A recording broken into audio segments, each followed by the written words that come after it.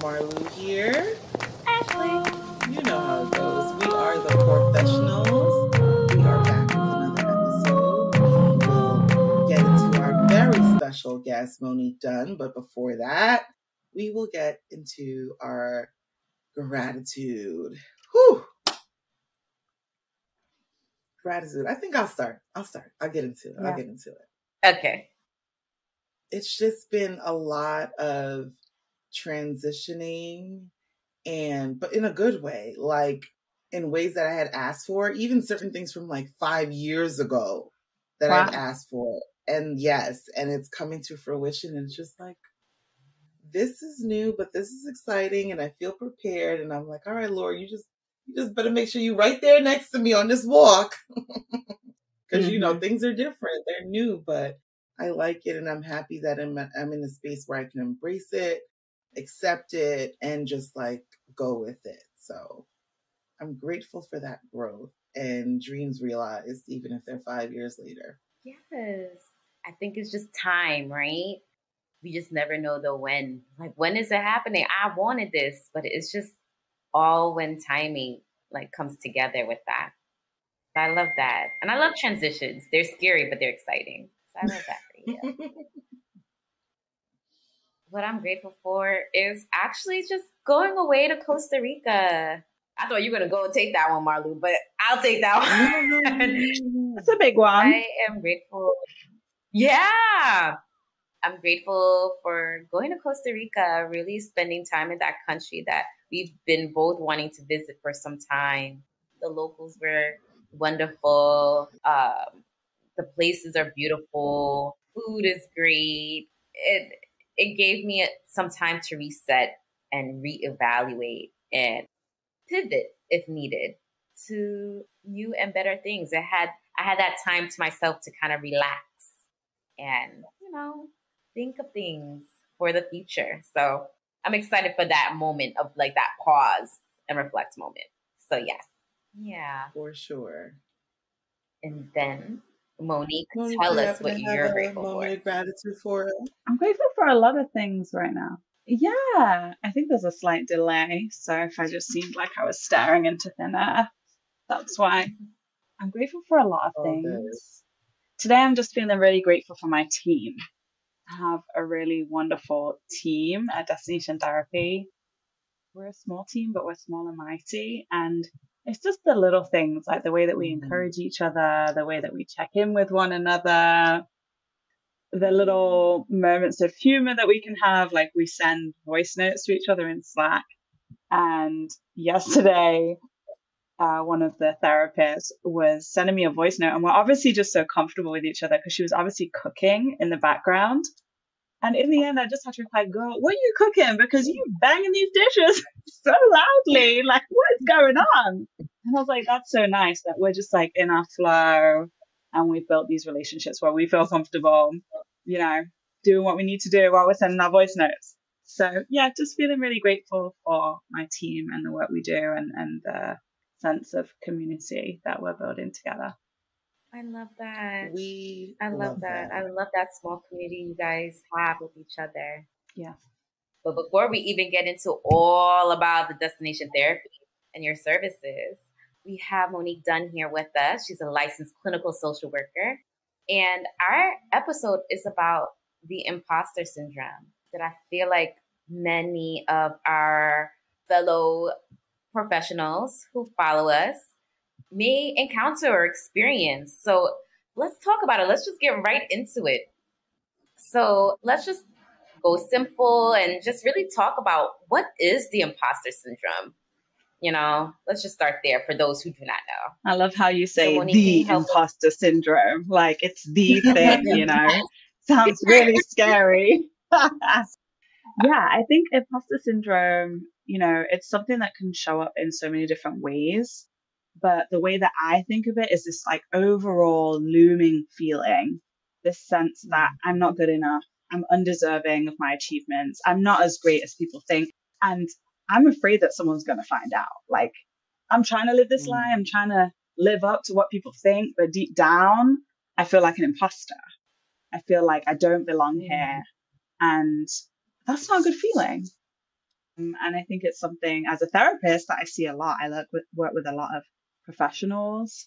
And I think when you get to a certain level of education or professional success, whatever we're deeming success, it can really creep up. So it's something we really want to look out for and hopefully work on. Yeah, absolutely. I mean, how is it portrayed in people, I guess, in a professional setting or, in their day-to-day life? Like, what does it look like? Yeah, how does it look like in some people? Yeah, I think, people struggling with imposter syndrome, it leads to a lot of self-doubt and self-questioning. And so, there's that phrase, remember who you are. I think a lot of the process of overcoming it is remembering like how great you actually are, what you've actually achieved, what you've done to deserve a seat at all the tables that you get to sit at. And so it can show up at work, can show up in your family, in your relationships. You can have imposter syndrome. People might think of it as like a professional thing, but you can have imposter syndrome in your relationship. It can come up thinking that maybe you don't deserve this kind of love. Maybe I don't deserve these kind of friends. Maybe I don't deserve the life that I have, right? So it can show up by the questioning. That's where it shows up. And so if you're experiencing that, or you know someone who has that habit of questioning, then that's something we want to look out for, because it can lead to anxiety, depression, self-criticism, and it can just kind of spiral from there. Can we talk about how it seems to be, very prevalent in, people with higher education or, women of color professionals, and like, why is that? Let's talk about it. Absolutely. I mean, I think we live in this society where our value as human beings, especially in the United States, is often based on our accomplishments or society's perceived accomplishments, right? So whether that's work, whether that's wealth, whether that's education, whether that's family, don't get me started on women being asked about when they're going to have kids, right? Whether that's fame, how many followers you have, all of these things are like credits that our society adds as value. And so I think that has a huge piece that, it contributes massively to how we feel about our value and our worth and what we deserve.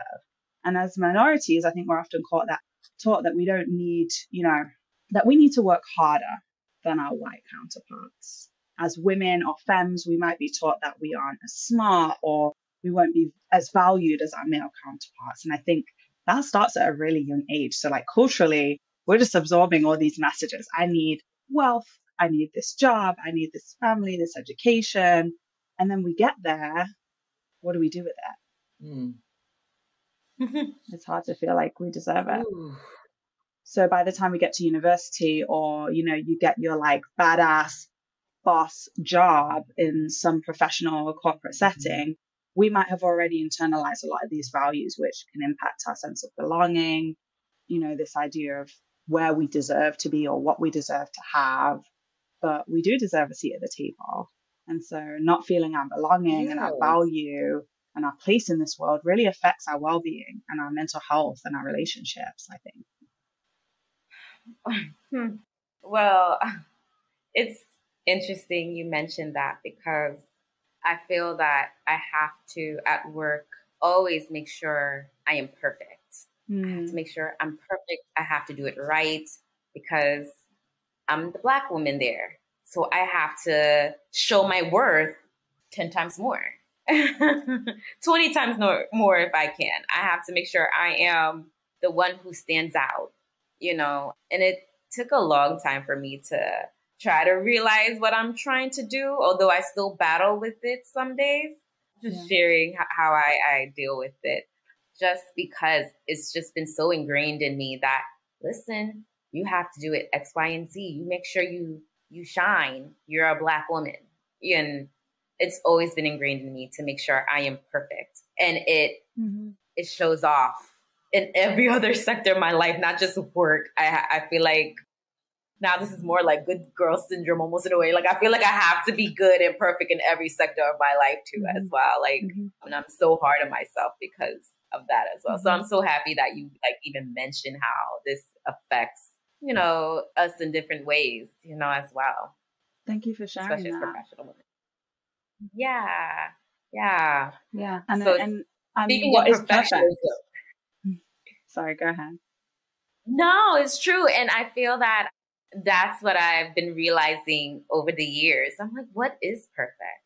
What is it? And I feel like that has helped my anxiety in the workplace, in my personal life, in other sectors of my life, you know, because I was always wound up with like anxiety, just aiming to be perfect. So, yeah.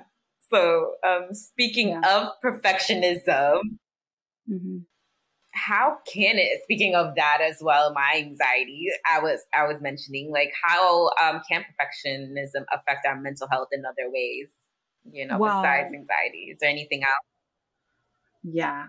I want to go back to what you said, you know, just about this idea that feeling like you have to be perfect. And for me, it's hard to talk about imposter syndrome without talking about institutionalized racism, without talking about internalized racism, and without talking about perfectionism. So the fact that you brought perfectionism in, I think is perfect, because I think, you know, that messaging that you received, a lot of minorities receive that kind of messaging. And I think our parents and our caregivers give that messaging with love, right? Because they want us to survive and they want us to do well, but it's really unfair, right? And it's from the fact that we're having to navigate within this system that is institutionally racist, right? Whether it's our work system, our political system, our education system. So I just want to honor that, what you're saying, but also, you know, remembering why we're given that message, that it's a message that's unfair, but it's like often given with love, but it had so much weight. So much weight, right? Yeah. Yeah, so So, much weight. yeah. I think it's so interesting that, especially nowadays, when Black women are the most educated in the United States, like I feel like maybe 10 years ago, I didn't know this term. But now that I do, and I feel like it's almost like as we're making greater strides, this is coming out more into the forefront. Absolutely. Oh, it's coming out. The majority of the minority women that I see as a therapist, they're coming to me because I serve clients with anxiety, perfectionism, and burnout. That's why they're here. And we booked them busy. So it's happening. It's everywhere, right? And we need support. Like it's a lot to carry. Yeah. So going to your question actually about like how perfectionism can affect our mental health, I think while it isn't a mental illness, we use something called the DSM-5 to diagnose, right? We get a little purple book out. And if you have a mental health diagnosis or you're going to a therapist and using your insurance, they're going to pick one from that book, right? So while it's not considered, you're not going to see perfectionism in there. It's a common factor in some mental health challenges like OCD, anxiety, depression, low self-esteem, low criticism, self-criticism. You know, it all, they can intertwine. And I think a key trend is that perfectionists tend to judge themselves very, very harshly, especially when they're experiencing what they consider failure. And I say what they consider because that's very subjective, right? But it can still feel like the end of the world. And I'm just wondering too, in the midst of all that too, like social anxiety as well. How does that like overlap with imposter syndrome too? Yeah. So this is something I was thinking about before our call, like social anxiety. I think some people think of social anxiety as like, oh, I just can't be in big groups or like get on a stage or something. But it can show up in different ways, right? Sometimes it's a little more discreet. And so I wrote some notes. I was trying to think about how they overlap. So I think there's three different types of perfectionism, right? So you've got like the self-oriented perfectionism where it's more directed at you, yourself, and that we can, you know, you got a therapist on your podcast. And like that's linked with caregiver criticism or a sense of rejection from your caregivers, right? Which hopefully, if you go to therapy, you can explore that more, right? So we've absorbed criticism from other people. And because of that, we can like end up being a very harsh sense of judgment on ourselves. We lend that harsh sense of judgment on ourselves. Then there's like the other focused perfectionism. And this is where we might try and get somebody else to be perfect. Maybe that's what our parents were doing to us, right? So you've got these unrealistic expectations and demands on these other people, usually to avoid our own pain. And that can look like micromanaging. That can look like being maybe a little controlling. And then we've got like the more socially prescribed perfectionism. So this comes from either real or imagined beliefs about what other people expect from you, right? So I've got these ideas about what Ashley and Lou expect of me, right? And so I think I need to meet those expectations every single day, every single moment to get approval, to be accepted, to have a sense of belonging. And sometimes those ideas we have aren't even based in reality. We just think everyone expects these things of us.